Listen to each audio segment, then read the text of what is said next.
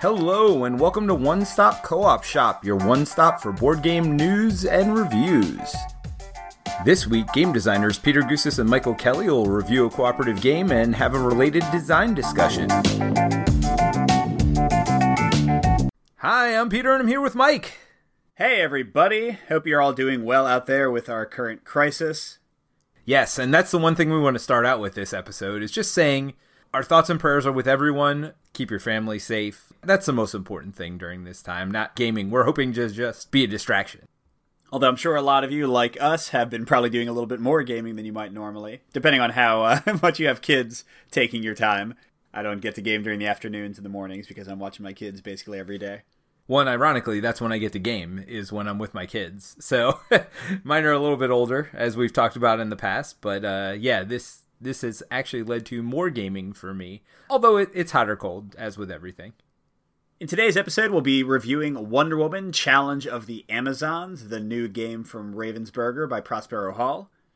And it's currently a Amazon and Target exclusive, but I think after a while they open these things up to every game store to get.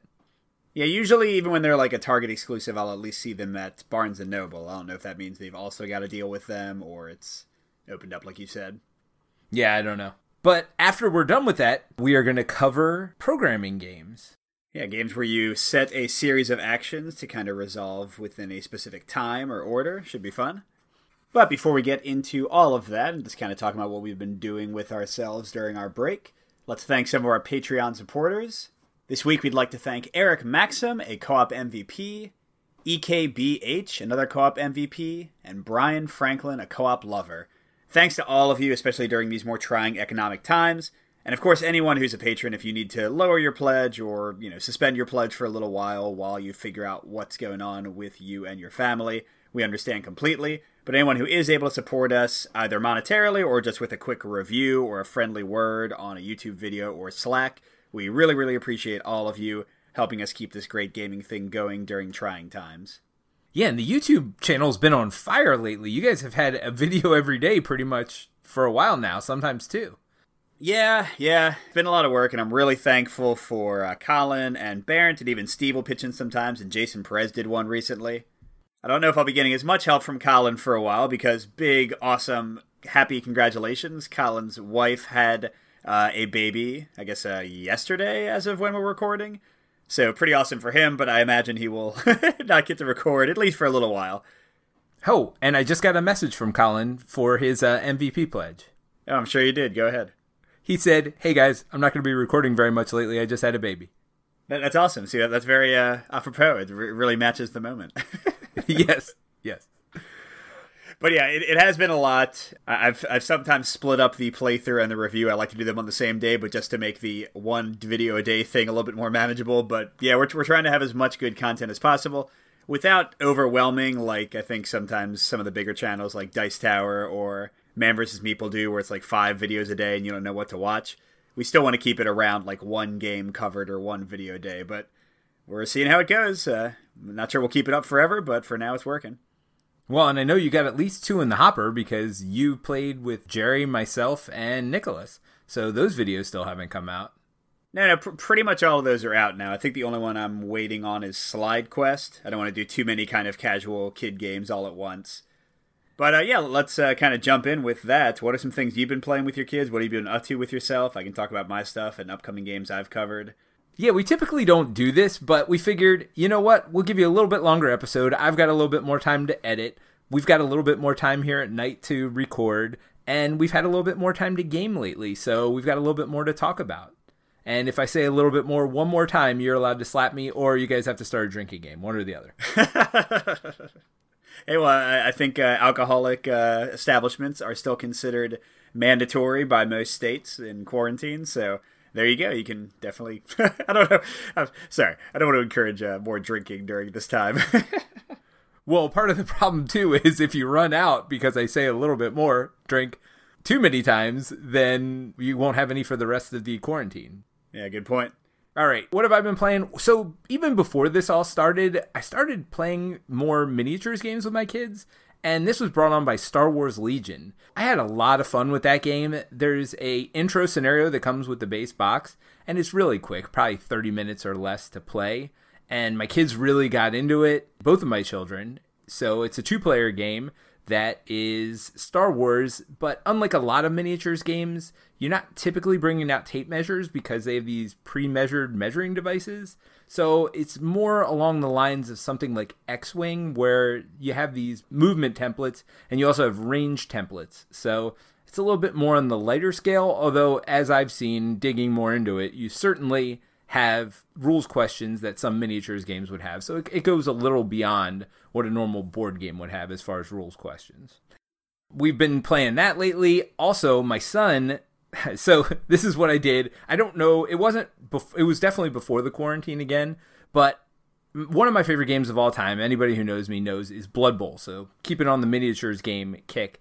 So I thought, what might get him into Blood Bowl is buying him the novels. Now, I do remember reading these when I was a kid, and I loved them as a kid. I also remember thinking, as I read them later in life, that they were not great books. So I was a little bit worried whether this would fan the fire or totally keep him away from wanting to play Blood Bowl.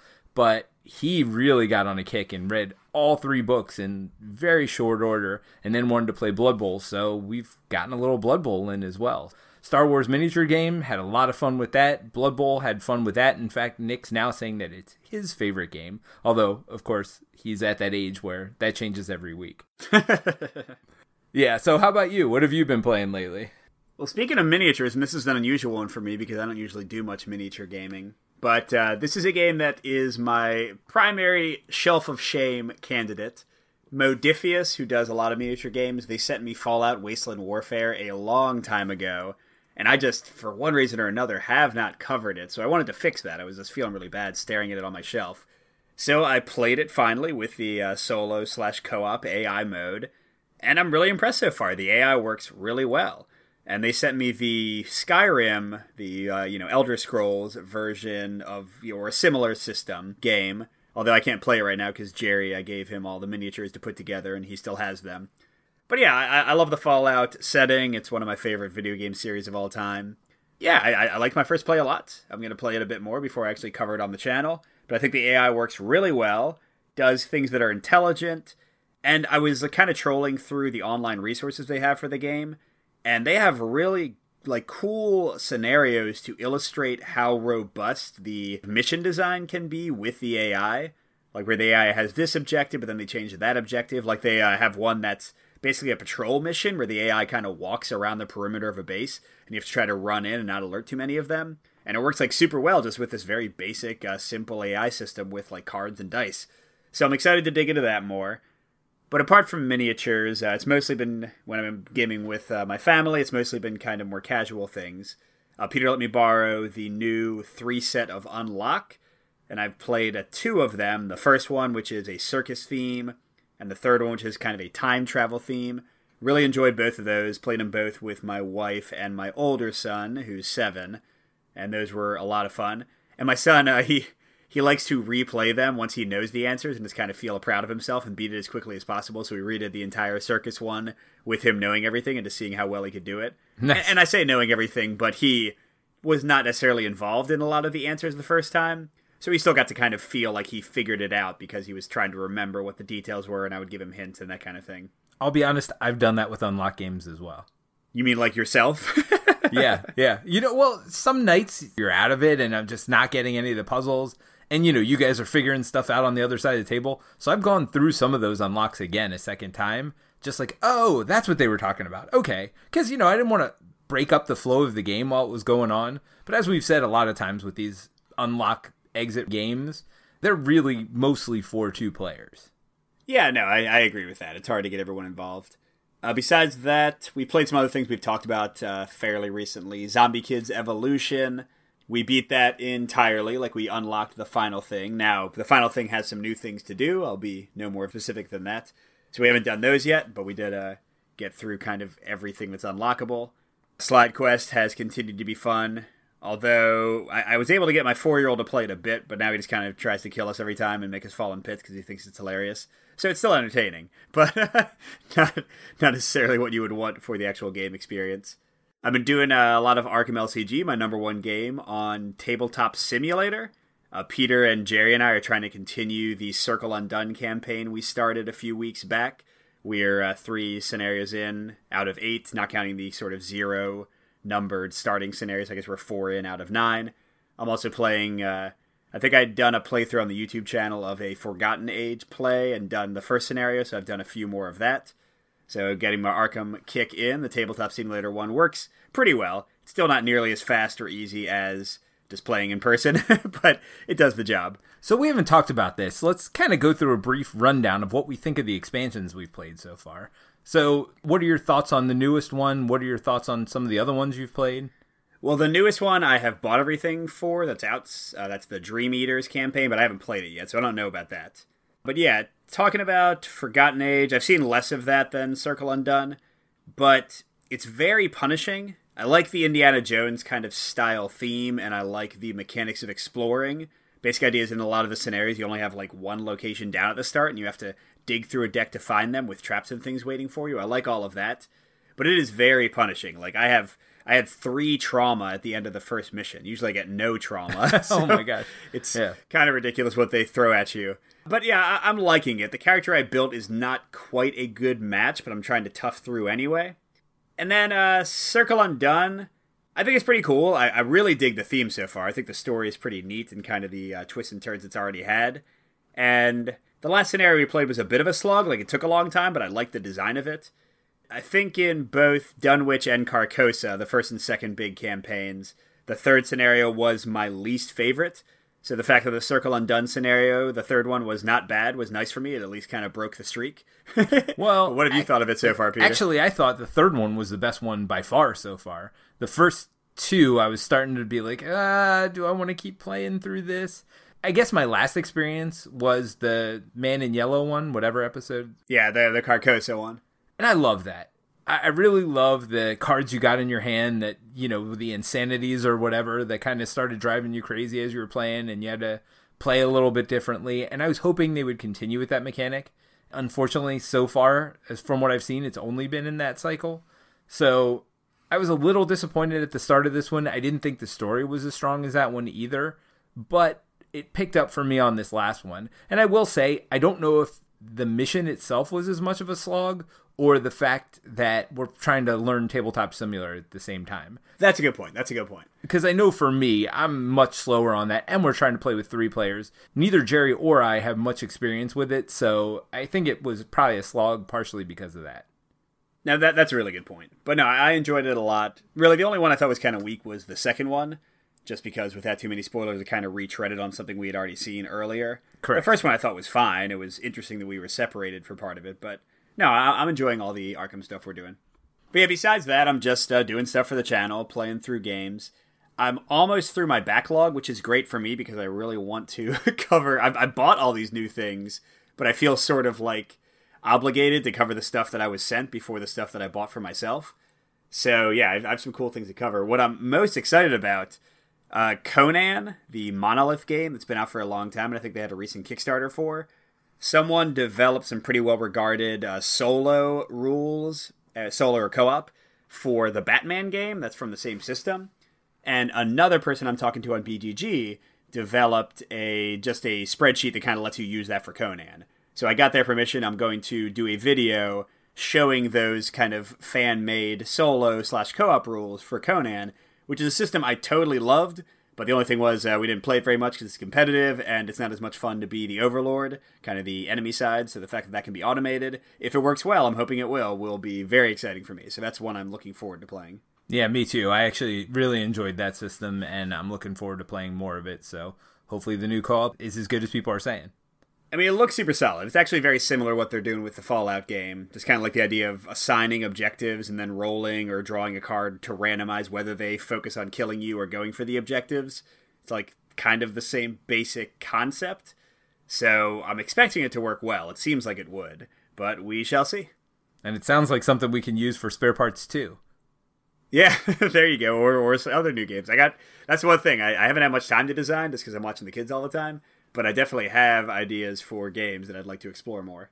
Absolutely. So, a couple other things that I've been playing. I got Wingspan back from Mike, and my wife is huge into birds. Like, we have 4 bird feeders outside. Now, sometimes they become squirrel feeders, as we all know. Anybody who has a bird feeder knows. Yeah, the squirrels are there all the time. Even when you get these squirrel-proof things, those darn squirrels are super smart. But she loves having the birds outside. She loves watching them in the mornings and even has set up her home office so she can watch them all day. And so we played Wingspan, and that's one she's requested to get back. So we've played it 2 or 3 times since we've had it. So that's been something that's been really fun that we've been doing together, because it's been a while since Linda and I gamed just the 2 of us without the kids. So and that is something that we've done without them. Although certainly I played it with both of them as well. So we're ready for a family 4-player game. We just haven't gotten the gumption all at the same time to play a game. So looking forward to that when we do. Another game that I got the Kickstarter in for is Starcadia Quest, and I've been playing through that with Nicholas. So getting back to miniatures, this is the first game that I think I'm going to ever paint completely. At least the core set. We are 5 miniatures away from painting the core set, which is, there's quite a few miniatures in the core set. Yeah, and let me jump in. Peter sent Jerry and I a picture of it. Maybe you can share it on the Slack as well. And I think it looks awesome, dude. That's you and Nick. Like, how much was you and how much was him? So he's focused a lot on the heroes. I did 1 or 2 of the heroes, but he really has me painting the enemies up. So it's a lot of batch painting. So there's, anybody who's played any game with enemies, there's like 4 of one type of enemy. So I'll paint 4 of one guy. Well, he'll paint 2 heroes, which are very individual models. So I've been focused more on the enemies. He's focused more on the heroes, but I've done a couple heroes in there too. So we're doing this father-son. Like, he got into painting way before I did. Like, he started painting lizard men for Warhammer. He really wants to paint the Star Wars stuff. He's like, ask Jerry if I could paint his stuff. Ask Jerry if I could paint his stuff. Because the Star Wars Legion stuff is not ours. It's Jerry's. So we've held off on that. But he's super excited to do it. And I think I might let him start doing it. And if Jerry's not happy about it, then we will just buy him a new core set. Because I want to get him excited about the game again. And I know he's super excited about Starcadia Quest because we've done all this painting for it. So I'm hoping that, because Star Wars Legion, you said the game you're most excited about is Conan. For me, it's Star Wars Legion. I had a ton of fun playing that game, and I can't wait to get it back to the table. It's the right level of complexity for me because it uses those range rulers instead of a regular ruler or measuring tape. And the complexity level is just right. When you use a unit, the unit is basically, the people in the unit are basically health for the unit. But they also matter for line of sight and things like that. So they do some cool things with that. They're not just hit points, but at the same time, they're as simple as being hit points. You're not having like individual weapons on each different guy. You could put a guy with a weapon in, but you're not going to have 10 guys with each their own weapons and they're all firing at different targets and all this stuff. It's pretty streamlined and you're only activating 1 unit at a time with that. So I don't know. I guess I went back to Star Wars Legion, but that's definitely the game that's been on my mind the most. I had some fun with Starcadia Quest, but it's not a great 2-player game. I mean, same with Arcadia Quest. It wasn't really a 2-player game, so I'm hoping as we get it up to 3 and 4 players, it'll shine a little bit more for me. Oh, one I did want to follow up on. I actually haven't told you this yet, Peter. Peter let me borrow Oh My Goods with the solo expansion. I think it's like Revolt in Longsdale or something like that. A while back, and I just never got around to playing it. I totally forgot where it was on my shelf for a while. But I did finally play the solo mode, and you can also play it co-op, and it was entirely okay. I feel the same way about that. The reason I bought that game, believe it or not, because it is one of the first games that had a story deck, and I've been trying to get this, us to work on a game like this for a while with this story deck. And that is the whole reason I bought it. So it was like one of the first ones that I can think of. Of course, Arkham LCG does it great now. There's a lot of other games that do it great. Well, yeah, I would not say this game does it at all great.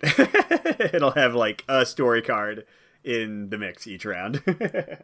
Sure, but I think, it was the first one to come up with the idea, so it's not going to be the most innovative, of course. But I like how it changed the base game each mission. But to briefly report, because I don't think I'm going to do videos on it, Oh My Goods, it's mostly out of print, but it's basically, you're like building buildings and working them to get resources, and it's like chaining resources together. Like this basic resource becomes this better thing, You're trying to make a lot of money and build more stuff, and it's fine. It felt very repetitive pretty quickly, and the small changes the scenarios offered in the like solo co-op mode did not change the overall feeling of doing the exact same thing every game. So that's why it was fine. I mean, for a little card game, it certainly does what it sets out to do. But I think if I want that kind of experience, there are better, bigger games that I could try instead. Yeah, and I got to be honest, I felt the same way about it. Usually I'd, reprimand Mike because he's not much of a Euro gamer. It's not his kind of game anyway. I had a feeling when he asked for it, I was actually very surprised that he wanted to borrow it. Because I had tried to get him to play it for a while just to play through those scenarios just so he could see what that was like. But as Mike said, there's been many better games since then that do it better. I mean, even something like Zombie Kids Evolution, even though it doesn't have a story along with it, just the unlocking of new things and the progressing, I think that's what I was looking for in the game.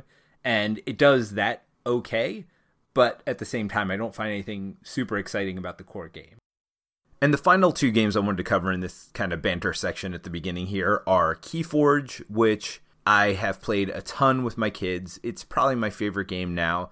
Certainly Nick has said it's his favorite game. Even Allison, I've gotten her into playing it a little bit, and she's requested it. So Keyforge is still alive and strong here. Can't wait for the next set to come out, but just enjoying what we have as well. And I've gotten better at the game myself. I've taken some of those decks that I thought were weak and not going to be played very much, and I broke them down house by house. And I said, okay, this house in this set does this. This house in this set does this. And this house in this set does this. And I figured out a way to play that deck just looking at them one house at a time. Okay, this house is going to have to do this in this deck. And then, of course, you have to look at it as a whole picture as well. So Keyforge still hitting the table. Still loving that one. And the other one, anyone who's been following us on the Slack at all knows that I've been getting Marvel Champions to the table a lot. And again, that's something that I played a lot solo. I've also introduced it to Nick, and he played the first game solo. I always take people through the first game solo because it makes it quicker. And, Rhino's pretty easy to beat by yourself. And then we played through that whole first 3-mission campaign. And then I've been working through the same thing with Allison, too. So that Marvel Champions, still near the top of my list and getting better all the time. So that's some other games we've been playing. But we've spent enough time talking about other stuff. Let's get to our main focus today, Wonder Woman Challenge of the Amazons. Peter, you want to run through the theme a bit? Yeah, I'll do this real quick. So basically you are Diana, as she's called in this, because that is her name, along with some other Amazons protecting their island against different threats. So Ares is the first threat you're going to face, but you also have Circe and you have Cheetah as well. So there's 3 different enemies you go against, and I'm sure we'll talk more about that. But basically you are defending the Amazon islands against these different threats as they come in to try to take you down. Yeah, and the basic idea of the turn structure and how the game plays out. First you resolve kind of the enemy phase. You'll generally draw a card to teleport the boss to a different space than where they are. And then you'll draw a series of cards based on player number to do damage and escalate. The boss has 3 different types of obstacles they can put down, 3 different colors, and each boss kind of determines what those do. And then the players are each dealt 2 face-up action cards, and they can discuss freely what they want to do with these action cards. They'll show 2 usually different, or sometimes 3, or sometimes only 1 symbol and numbers for those symbols. So it could be 2 sword, or 3 book, or 2 foot. And they can discuss what they want to do for the turn, but then they'll get 3 more cards, so they'll have 5 cards to choose from total, but then they can't talk anymore. And they'll secretly program an Action 1, an Action 2, and an Action 3. And everyone reveals their Action 1, and they choose what order they want to resolve them in. So they could, move, they could remove the obstacle things, or if they're on a space with the boss, they can try to hit the boss. And if people are on the same space together at the same time, they can kind of combo their actions together. So that's the basic gist. You do the enemy turn, and then you program your actions with a little bit of cooperation and a little bit of limited communication. Generally, at the end of each turn, the obstacles that are left will do negative things. Many of them will make the life of the island go down, and you're trying to defeat the boss, get rid of all their life, before the island loses all of its structure, or whatever you want to call it. Now, there are a few other things like relics and things that'll come out, but that's pretty much it. That's how you play the game. Cool. All right. So for those of you joining us for the first time, thank you. And what we do here is we talk about the top 5 things we think about the game, starting with number 5, which we think is the least important, and working our way up to number 1, which we feel is the most important. So, Mike, I typically go first, but why don't you start with your number 5? All right, my number 5 is a mix. and that's sort of the differentiated special powers that the players have access to. So each of the 5 Amazons has a unique power, and then additionally there are 8 relics, and you'll use 4 of them in a given game, and those also have the kind of unique powers. So on the positive side, the powers are pretty simple, they can be somewhat interesting, and I just appreciate that they have unique powers in here at all, especially with like the relics, because the relics will usually pop up in a kind of corner of the island, and you have to run over often out of your way to pick them up, so it kind of becomes a risk-reward question. But on the negative side, they are pretty uninspired. I think that's the best you can say about them. Like, the Amazon powers themselves are identical to some of the relic powers, and they're things like draw an extra card, or get 2 extra cards. And there are very few that are kind of cool. Like, the lasso is pretty cool, you can drag obstacles along with you. The bracers of deflection are really neat and can really control a lot of things. Diana's power to move for free is pretty nice. But a lot of the powers are uninspired. I still appreciate that they're there, but they certainly don't make the game exciting. It doesn't really feel that different to play one Amazon to another. It's not the kind of game where you're going to like explore what Wonder Woman is like versus somebody else. They're all pretty simple. Yes, and to tell you how little I thought about this, it didn't even make my list, and I thought about it, and it still didn't make my list, because I agree with you. They are very uninspired, and to show you how little I cared about their individual powers, my number 5 was the theme, which is something I never discuss, but certainly the superhero theme is amazing, but even on top of that, just these powerful women, this group of Amazons bonding together, fighting back against, whatever is attacking their homeland. You see this all the time with male-centric characters, but there's something even more powerful about it when you have female lead characters. This hobby we're in is dominated by male-centric heroes, and it's just nice to see a change of pace, and I think they do a really good job of it here. And so that's my number 5. I really love the strong female lead characters. I just love how it all came together. And certainly it has attracted my wife and my daughter to play the game more so than they would if it had a different theme. So I do think the theme stands out on this one. So that's why it's my number 5, the theme. Yeah, I won't say the theme especially is anything strong, but I do appreciate the female empowerment kind of on display. And it makes sense, if you're on Themyscira, there shouldn't be any men there. I guess the only man in the game is Ares. Yes. A quick note on that, though, when I played it with Harrison and my 4-year-old, with my roommate kind of helping out the 4-year-old today, both the kids wanted to be Diana, and once one of them couldn't be, they got really bummed out because they didn't care about any of the other women. So Harrison, I let him go and get what's that, like, cruddy, really cheap robot, like, football game? Battle Ball. Yeah, Battle Ball. I let him get like one of the giant guys from Battle Ball. So it was 2 Amazons and a giant robot monstrosity fighting against Cheetah when we played today. Nice. So he was happy. So I guess we had a man there anyway. Or I don't know if he's really a man. He's probably more metal than man at that point. More than meets the eye. That's different. So my number 4 is a full-on pro, and that's the Amazon Warrior recruitment mechanic, which I really enjoy in this. So you've got your icons, as I said, during the how to play thing. You've got like swords, generally for fighting. You've got books, generally for like saving or healing people. Again, it depends on the adversary you're facing. You've got movement, and then you've got this star icon. And it's kind of like a wild. And hey, wilds are cool. We like wild symbols. But this game's really clever in that it's not just a basic wild like some other game might have where you can just use it for free. How it works is at certain spaces on the board, spaces with a star icon, you can recruit Amazon warriors.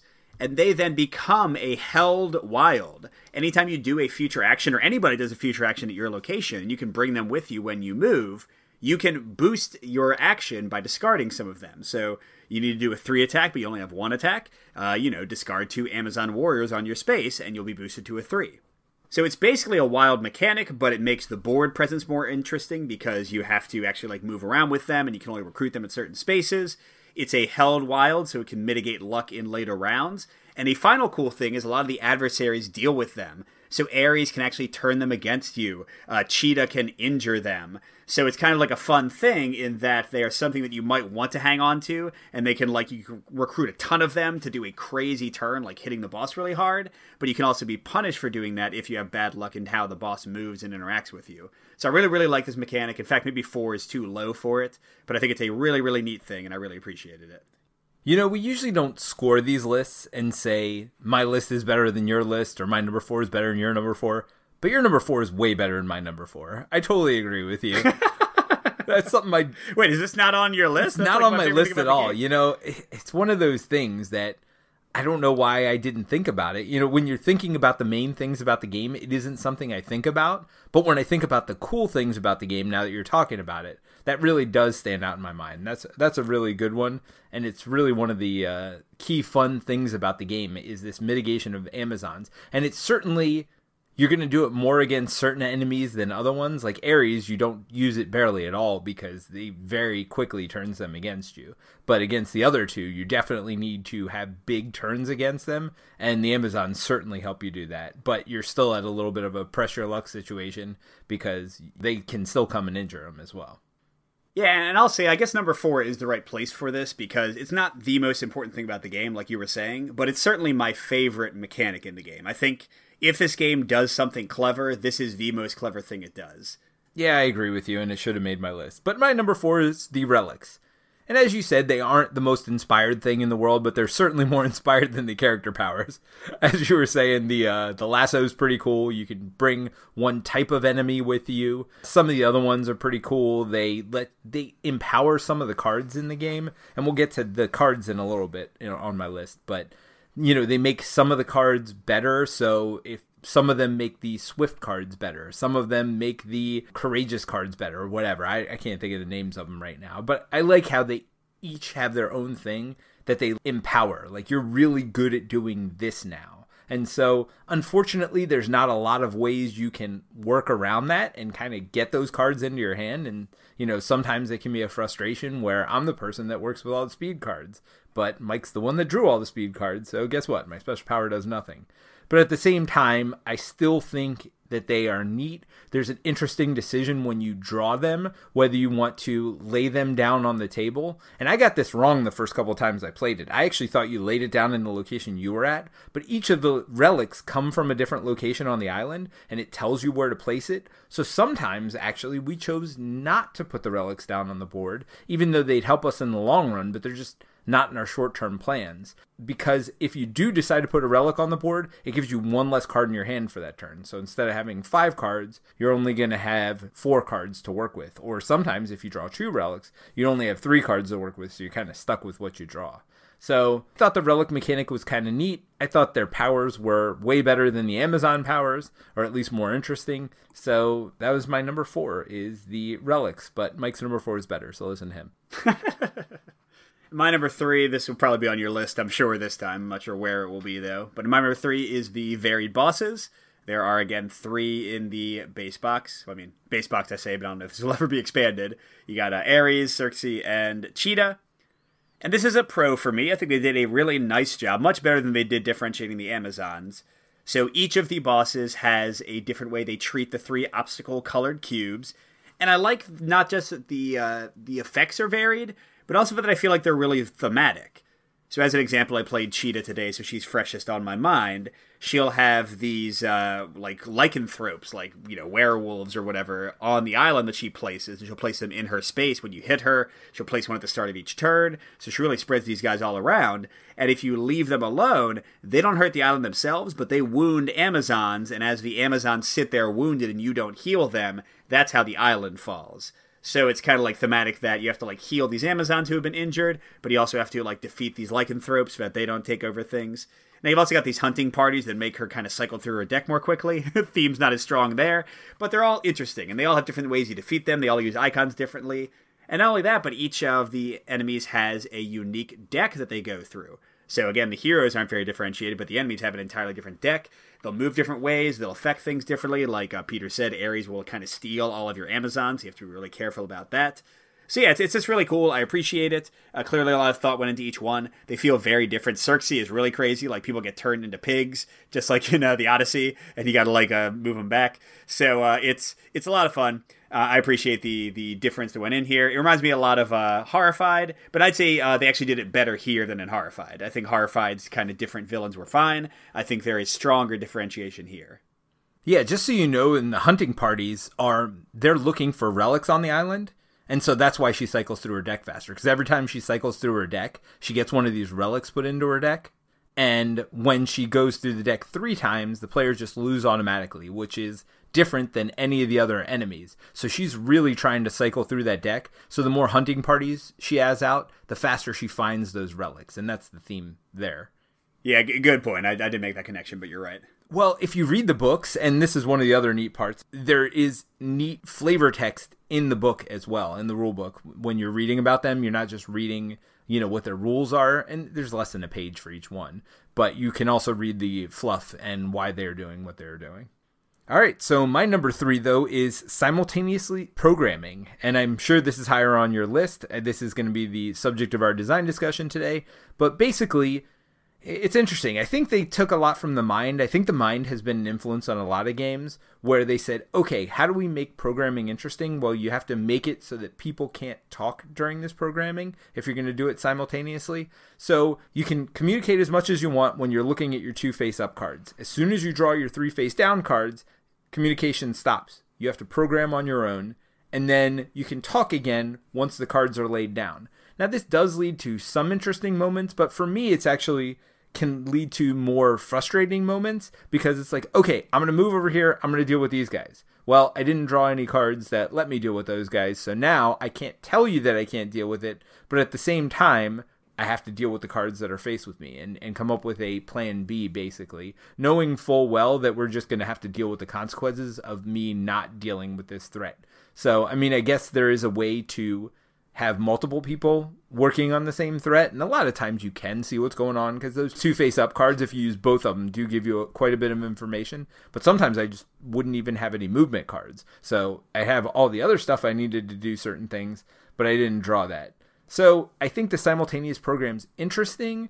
I think the fact that you can't talk during it is interesting, but it might have led to more frustration for me than actually interest. And the fact that you can talk before and afterward, and as soon as you flip it over, I guess you can pivot, but a lot of times you can't. A lot of times you're kind of stuck in what you did. And so I don't know that it's as interesting as something like the Mind. In fact, I know it's not as interesting as something like the Mind, that lack of communication during the programming phase. I mean, I'm not going to agree with you at all. This is like the Mind. I strongly disagree with that. But that's okay. It doesn't really matter. Because... No, just the lack of communication. I agree with you totally that it's not like the Mind, but why else would they have no communication during this programming phase? Oh, well, sure. I mean, I would say like something like Quirky Circuits is a much better comparison in terms of like a programming game with limited communication than the Mind. Well, sure, but before the Mind did it, nobody else was doing it. Quirky Circuits wasn't around before that. But I don't think the Mind did it. I don't think what you're talking about is a thing. All right. Well, this is a debate for another day, I guess. So we'll have to do Quirky Circuits now just so we can debate this. Yeah, no, I want to do that. I want anyway. Wait, we didn't already do that an episode on that? Nope. Well, we'll have to get to that. That's another one I want to cover on the channel at some point. All right, so my number 2 is somewhat related to yours, although yours will come up later. That is the action cards themselves. And this is a mix. They are a little bit interesting. Some of them have special powers. And I do want to say for the level of game this is, like I think this is supposed to be a pretty casual game. I think it would have been intimidating and slowed down play too much if they all had powers. So the powers part I like. I think it's cool that like some of them are like, hey, this is doubled if you play it first, or this is doubled if you play it last. Or if you can set it up so that 2 other people play the same card, you double both of them. So there's like some fun stuff there. And they do tend to have 2 icons, so like Peter said, you can kind of pivot if like your programming goes awry. But in the end, actually resolving the actions is super rote and fairly dull, I find. Like, it's like, yep, I moved 2 here, and I removed some stuff. So it's really all about the programming, which I'll get into for my number 1, clearly. The action cards themselves are fine. I like that they have some special powers. They're pretty easy and simple to understand. But yeah, like actually doing the actions is generally pretty uninteresting. The only like really interesting and fun action you do is fight the boss, because usually that's like all of you ganging up and like doing some big combo. Besides that, they're pretty dull. They're just kind of like, I mean, like a lot of games, it's like you move and remove a disease cube. You move and pick up an item. You move and you punch an Amazon or whatever. So, well, and it's even less than that, right? Because it's just you can do one thing on the card. So you either use it to move, you use it to do a special action, which is usually removing some cubes or attacking the boss, or you use it to recruit warriors. That's Those are literally it. Well, I guess I'm thinking of like the 3 cards as my turn, like if they were action points in another game. So yes, each individual action is pretty dull, and even all 3 of them put together aren't that exciting. Well, and the way you do it when you resolve the actions is everybody resolves action 1 first. So mine might be move 2 spaces, yours might be fight or whatever, but all the actions are super fast. All right, guess what? My number 2 is also the multi-use cards, and I can't disagree with anything you've said. For me, they are very thematic. You know, if something is quickness, it usually involves movement, and it usually involves either fighting or something along that. It's not like leadership, typically, when it's a quickness card. And the quickness will probably have 3 or 4 movement, where some of the other cards typically only have 1 or 2. So they are somewhat thematic, only if you're looking for it, right? Like, well, yeah, I was going to say, I don't know if that's what I would call theme. Well, but, you know, the ones that are like strategic planning, if you put them first, it doubles it. You know, the ones that are like being patient, or if you use them last, it doubles the symbols on the card. So, I mean, there is some thought put into the theme there. Don't get me wrong. This is not... Yeah. They named them well. That's fine. Right. It's not super thematic or super whatever, but I don't know. It does its job well. It does what it's trying to do well. You're doing actions as you would in Pandemic or anything else, but you are limited by something, and this is the limiting factor of the game. And when you're attacking the boss, you can attack on any symbol, so I do like that you have to coordinate there, you know, and you even have to say, hey, let's coordinate that on the 3rd turn we're going to be here. Or if you see a face-up tactical card and you're playing with other people, you go, okay, well, why don't you two make sure you're playing the same thing? Oh, I see both of you have this face-up. Why don't you both play that in your 3rd action, and I'll play my tactical? So, you know, there is some planning involved, and it's like, okay, well, what are we going to attack the boss on? All right, we're going to attack him on this. And, oh, no, that's my only card with movement on it, so I'm not going to be able to attack him on this. So maybe you're not pulling your part of the weight. So I don't know. I think there is some cool stuff involved in the card play, but it's certainly not a brain burner by any stretch of the imagination. All right, so my number 1, as already indicated, is the kind of programmed and the cooperation in the programming. I think this is kind of the key mechanic of the game. This is certainly where all the thought goes in. All the rest is just pretty much resolving what you were going to do anyway. And this is like a mix leaning pro. On the positive side, the stuff I like that you can talk, but it's not like full perfect planning. You can't have alpha player in here. You're going to have to like kind of figure things out. Probably my favorite part of it is the timing element. And that you can be like, hey, okay, let's hit them on action 3 with books. And like I find that really cool, just kind of like it coming together. It's like a very, you know, programming games sort of have that cool feeling of things working out. And this does it on a very limited level, but it's still pretty fun. But that being said, like Peter said, it can be really frustrating. Things can go wrong. You can have no movement. And I guess it's not necessarily the fault of the programming. That's sort of back to the action cards. And also, the programming can be really simplistic. Like, it might be entirely obvious what you should do with the cards you have, and there's not really much thought involved. But again, that's fine. It's a lighter game. It means younger people like my son can play it successfully. So, you know, it's an okay game. I don't get into my final thoughts yet. But yes, the programming is fine here. Certainly the games we'll be discussing in the design discussion, I think pretty much all of them do it better. This is going to be like the bottom one of the games we're going to talk about for me in terms of programming. But it's still mostly a pro for me because I like programming in general. So my number 1 is the enemies and how different they are. Just like Mike said earlier, I totally agree with you. The 3 different enemies play completely differently. I love the fact that they use the cubes for different things. I love that you have to beat them in different ways, but none of it is overcomplicated. As we've said, you know, the cards are going to dictate, you know, do I need swords to beat them this time, or do I need movement, or do I need leadership, or whatever. So it's not overly complicated, but they feel very different. Playing against one enemy feels very different than playing against the other enemy. And they've done 3 very distinct enemies in the game, and I like how they did that. Now, I will say I don't think they scaled Cheetah correctly. When you played Cheetah, did you play her 4-player or 3-player? And I didn't change anything, and she seemed fine. But yeah, I see your point that with 2-player, I think she would progress through the deck way too slowly. Yeah, so, I mean, I kind of came up with a home rule variant for Cheetah already. So Cheetah, the way she beats you typically is by going through her deck, or that's at least supposed to be one of the pressures. The problem is, with 2 players, you're only going through 2 cards a turn. With 4 players, you're going through 4 a turn. So I don't know why they didn't scale that at all. So a very simple homebrew for her I did was just remove either a quarter of the deck if you're playing with 3 players, remove half the deck if you're playing with 2 players, and that way that time pressure is still on you. But even with that, like she feels very different than playing against the other enemies, even playing her 2-player. So I don't know that they always got the scaling exactly right, but again, in a family weight game like this, I think they did a great job with what they were doing. So that's my number one, is the 3 different enemies feel very differently, and you're going to have to play very differently playing against them, which makes me happy in a game as light as this is. All right, Mike, so what are your final thoughts? Yeah, so I previewed it a little bit. This game is entirely fine. When Peter first mentioned it and I was hearing some buzz about it, I was kind of more excited about it. But for me, there's 2 main comparisons here. Let me go through each of them briefly. I compare it to Horrified. Both are from Ravensburger. Both are by Prospero Hall. For me, Horrified is a much better game. I think your turns are more like kind of dynamic there. I like the event deck and like the little like people you have to save popping up. I like switching around the villains and stuff. And I think it just feels like you're having more fun on your turn for me with Horrified. And at the same time, it's also easier to play. Like, as easy as this game is to play, I still feel like Horrified is even more accessible. So that's one. But here's the thing that really knocked Wonder Woman down for me. And Peter might disagree with this some, but I talked to this about him on the phone, and I still feel this way. I covered, Arkham Horror Final Hour, and I think we did a podcast on it as well. And that game came out late last year. And it is weird to me how similar the 2 games are. You have, like, very limited communication in sort of programming actions that'll happen in a certain order. You have 3 varied enemies you can play against with different effects. You have kind of, like, the control of obstacles or minions. The biggest difference, I guess, besides theme, of course, is that Final Hour has kind of this somewhat random, but also, I think, pretty exciting endgame, where you're trying to, like, seal the gate at the end. Whereas Wonder Woman just has the basic, get their hit points down before they get your hit points down thing.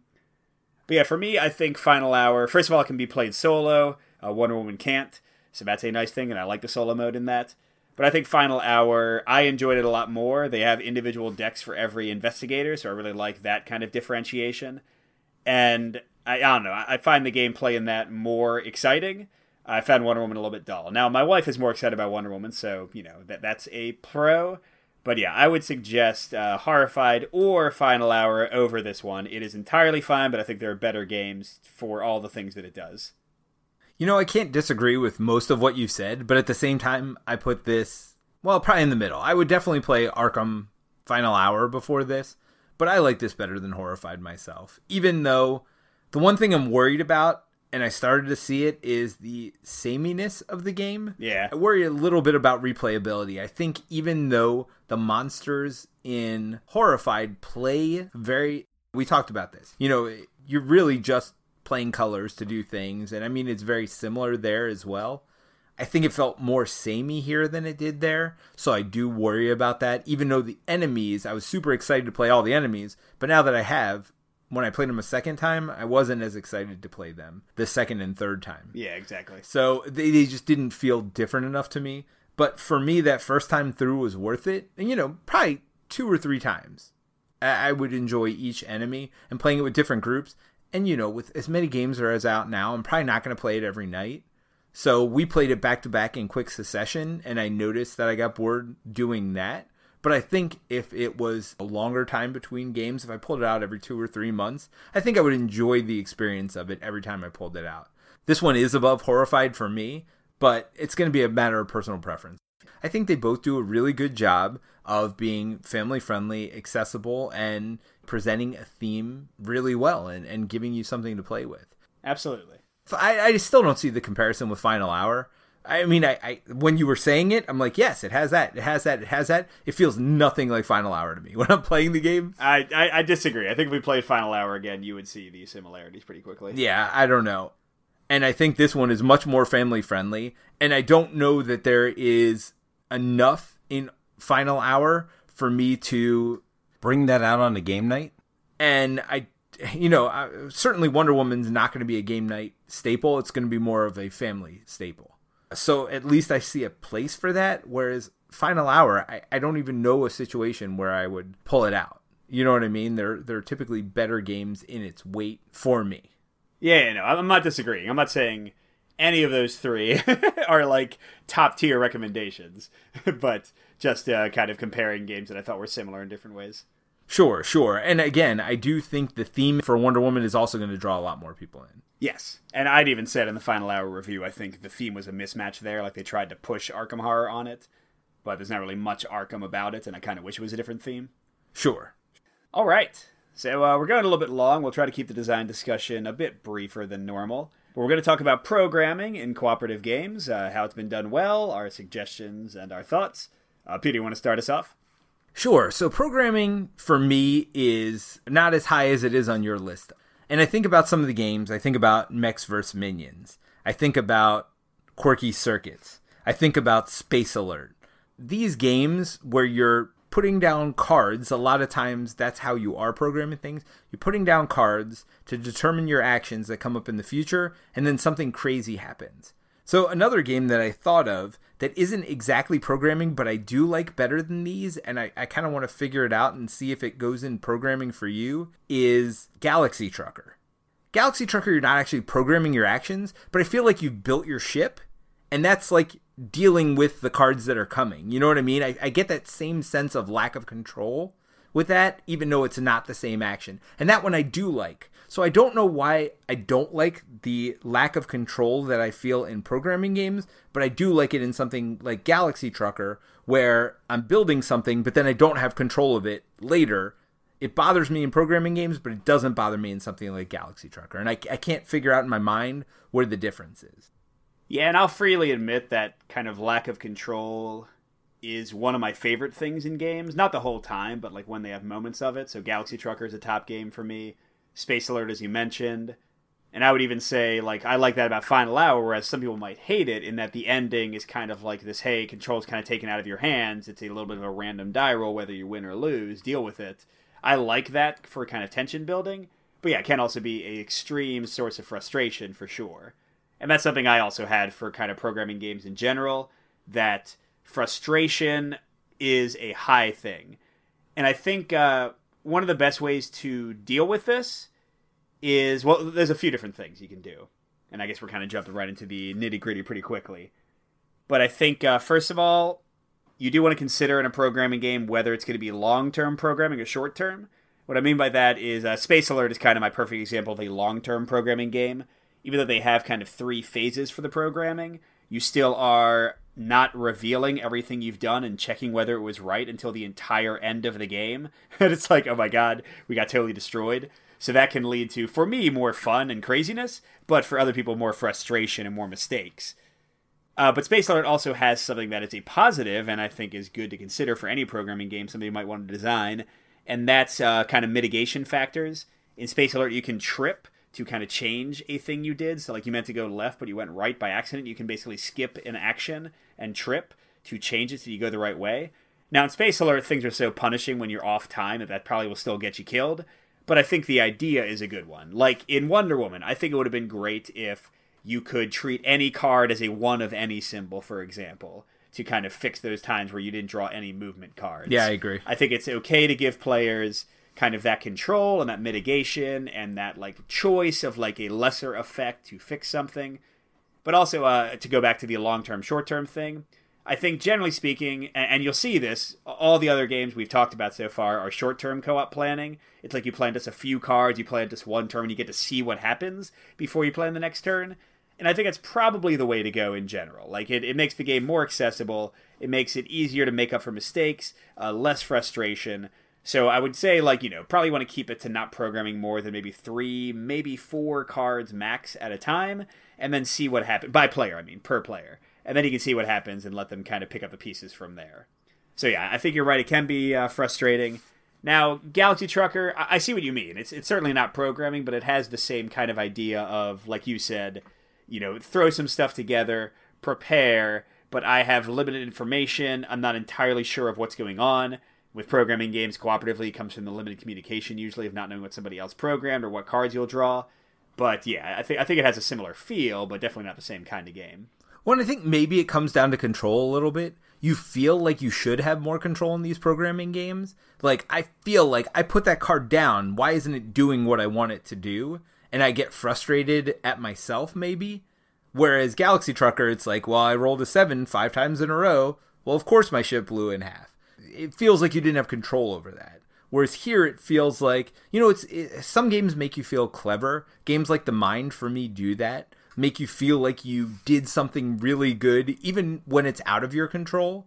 And I think sometimes programming games do the opposite for me. So just staying on the con side for now, I think sometimes I feel like I should be in control here, but I'm not.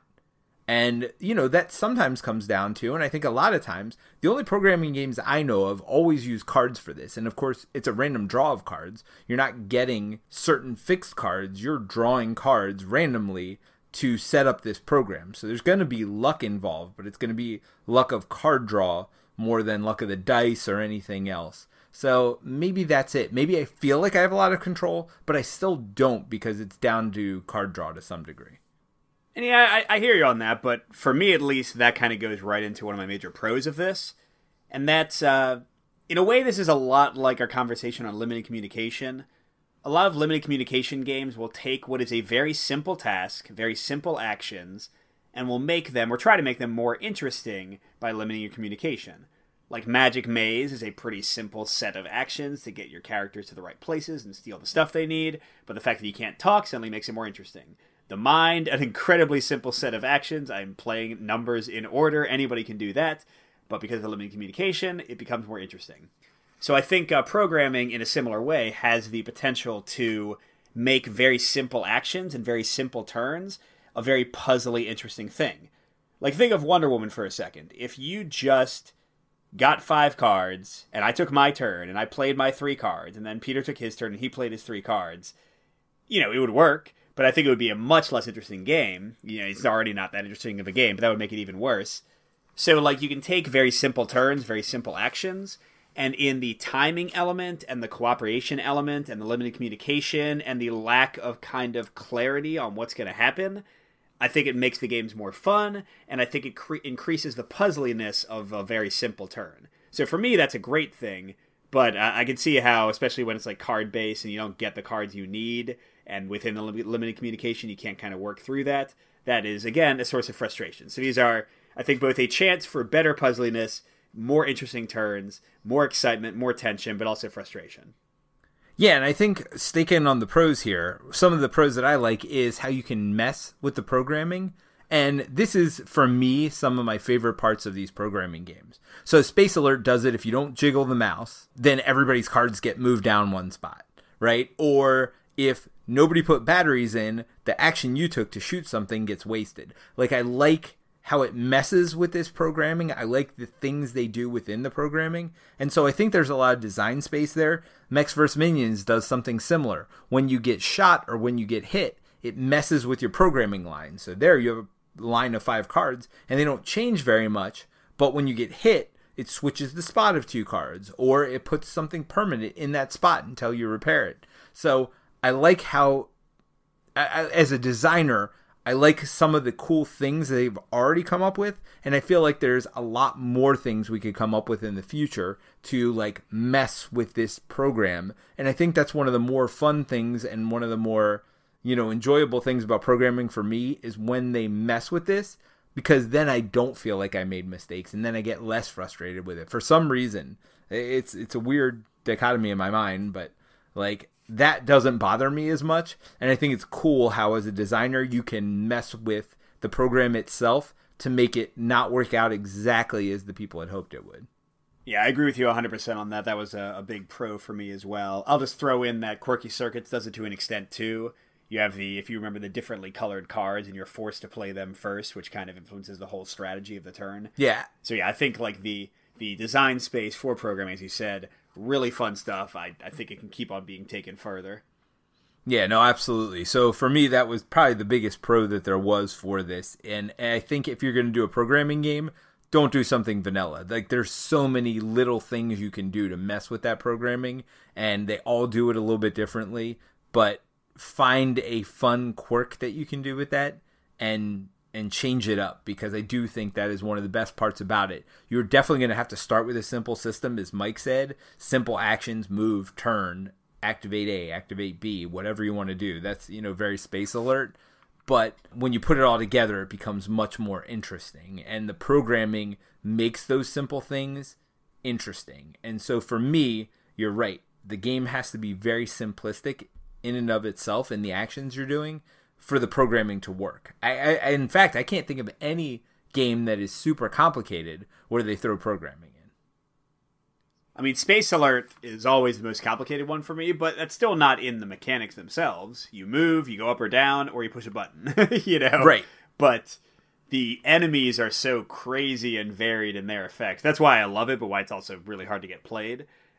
They're so like ridiculous in like the stupid stuff they do and the invaders that jump on your ship that it becomes very complicated. Well, yeah, and I think that one doesn't mess with the formula itself, right? Your formula is not messed with except for the jiggling of the mouse part of it, or if somebody else didn't do their job and get you batteries by turn 3 of action 2 or whatever else.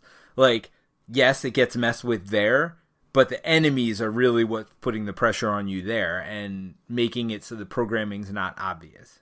Yeah, and that'll go into a pro and a con for me, and we've sort of talked about this a bit already. But I think programming demands really close cooperation. So in Wonder Woman and things like Space Alert, when you're each programming your own actions, there will be a time element. Like, I want to simultaneously do this with you, and that's really important. That can be really cool. Or even with something like Mechs versus Minions, I still need to, like, know where you're moving, like, now that you're, like, getting in the way of me, that you're grabbing the bomb instead of me. Like, all that kind of stuff matters. In Quirky Circuits, you are simultaneously programming together a single unit's movement. So that's really a crazy kind of thing. But the negative side of this, and I think you see this more in some games than others in this kind of list, is that alpha player syndrome can crop up much more. Because you need this like direct cooperation, you can get people telling like you need to do this on round 3. Like even in Wonder Woman, I don't see this as a big problem because it's kind of fun and like everyone's working together and it's light. Like in Wonder Woman, I'll be like, all right, all of us are going to use book on round 3. All of you use book. You got to use book. And people might see that as a cooperative thing, like we're kind of figuring it out together. But, you know, I also feel like I'm just telling everyone else this is what you're going to do and when you're going to do it. And someone who bristles at alpha player easily is definitely going to bristle at that. And I think that's a common thing in programming games. I know in Space Alert it happens. You almost kind of need a leader to tell people what to do. But again, that's going to really bother some gamers. One, especially when you introduce a timed element. And this is especially visible in Magic Maze, where that time pressure gets there and, like, you're not allowed to talk to each other, but people are banging on the table with that red pawn. Like, come on, dude, it's you. You got to do what you're supposed to do. Like, I don't know. And that's not a programming game, but you know what I mean? Like, where each individual player has got their own responsibility and it's out of the control of other people. So when you add a time element to it, increases tension and also increases the ability or the lack of ability for somebody to control themselves and become that alpha player. Yeah, and it's interesting because most of these games have limited communication, and in our discussion of limited communication, one of the pros was that it reduces alpha player because you don't know what's going on or you can't see everything. But the time element and like the this stuff happens on turn 2 element, I think kind of counteracts that and even goes the other way maybe in some ways. Yeah, now, let's talk about mitigation a little bit, because I think the one that does it best for me is Space Alert, because you don't have to play cards in every spot. So, like you were saying, you program phase 1, then phase 2, phase 3, phase 4, but there are 3 spots in each phase, but you don't have to program each spot. And sometimes you just can't think of what to do, or you don't have the right cards to do what you want to do. And so you can basically push that action to the next part of programming. And in a way, it helps you because now you get to draw more cards. And so you have a bigger hand size for those next 3 actions. And so you can push that action down the line a little bit if you need to. Like, oh, I need you to push the batteries here so I can push the batteries here or whatever else. Or I need you to push the batteries so I can shoot or I can use the shields or whatever else.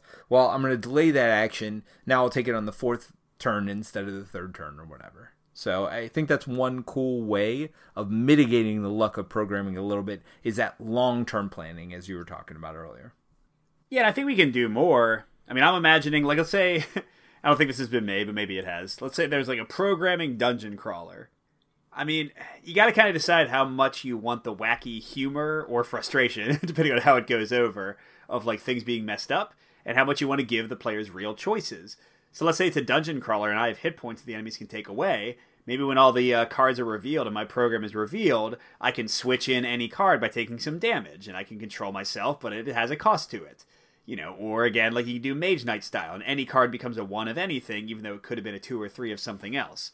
I would fully support those things, because I think they make what could seem like a light mechanic of programming a little bit crunchier, but also reduce the need for frustration. But that means you're going to get fewer, oh crap, you went in the wrong direction and now we all die moments, which might go over well with my groups and might go over terribly with yours. Yeah, and I think it really depends on the theme as well. I think Quirky Circuits, the reason they did the theme that they did is because they wanted, hey, sometimes your thing's going to just go haywire and you're not going to know what's going on with it, and it's going to end up in a corner somewhere spinning around and around. It doesn't make as much sense in something like a dungeon crawl where, hey, everybody's supposed to go right on this turn and your guy goes left. Well, wait a minute. Why would he do that? There's no way, if you are a person, you're not going to be controlled that way. And I think a lot of times that's why they make these robots. It makes a lot of sense thematically that you're programming robots, but Space Alert doesn't do that. You're all individual characters. But it's the frustration of the lack of communication, I guess, there. Hey, we're on a ship. We're trying to communicate, but somehow we got our wires crossed. So yeah, I think it would be cool. And that's the one thing I'm seeing as we talk more and more about this. There's a lot of room for design here. There's a lot of room to throw in wacky ways to make it even wackier. And there's a lot of ways to throw in mitigation that haven't been done. Because I think you're right. I would have loved if I could have used any card in Wonder Woman as a move card. Sometimes you just need that one space and you don't have it. So I think there's a lot of design space here, both that have been explored and that can be explored in the future. Well, yeah, and again, look at Mechs vs. Minions. That just shows how wide open kind of this mechanic can be. Space Alert, Quirky Circuits, Wonder Woman, all hidden programming. Mechs vs. Minion is visible. All the other ones, you program for one turn and then those cards are gone. Mechs vs. Minions, there's permanence, and you can put new programs on top of old ones and even level up your programs so they do cooler or different things. So yeah, I think there's a huge amount of design space here. Not everything needs to be limited communication, hidden programming. You can have something more like Mechs vs. Minions or in between.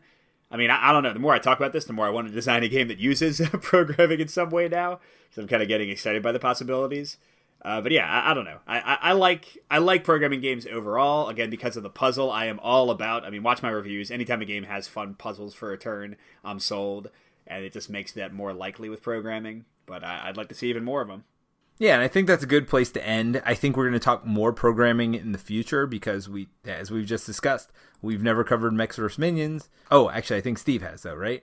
Yes, but we can talk about Quirky Circuits. But yeah, we haven't done Quirky Circuits yet, and I'm sure that'll be coming in the next couple weeks. So we do have some things to talk about. I'm sure we're going to dive even deeper into this subject in the future. So for now, I think that's a good place to end. Let's give some final thoughts, though. Mike, what are your advice for people designing a game with programming in it? Again, I would, like you already said, keep the game simple. Let the programming be kind of the complicating element. Have mitigation. Have it be shorter-term programming so frustration is lowered. And then add on top of that. Make the game fun to play.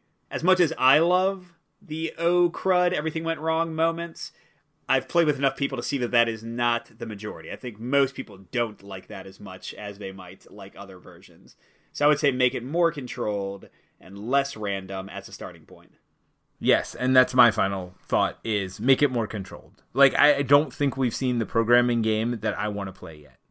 Mechs vs. Minion is probably the closest, because as you're drafting, you can draft cards to get rid of all the bad programming stuff that's done. So for me, that is the one you have the most control in.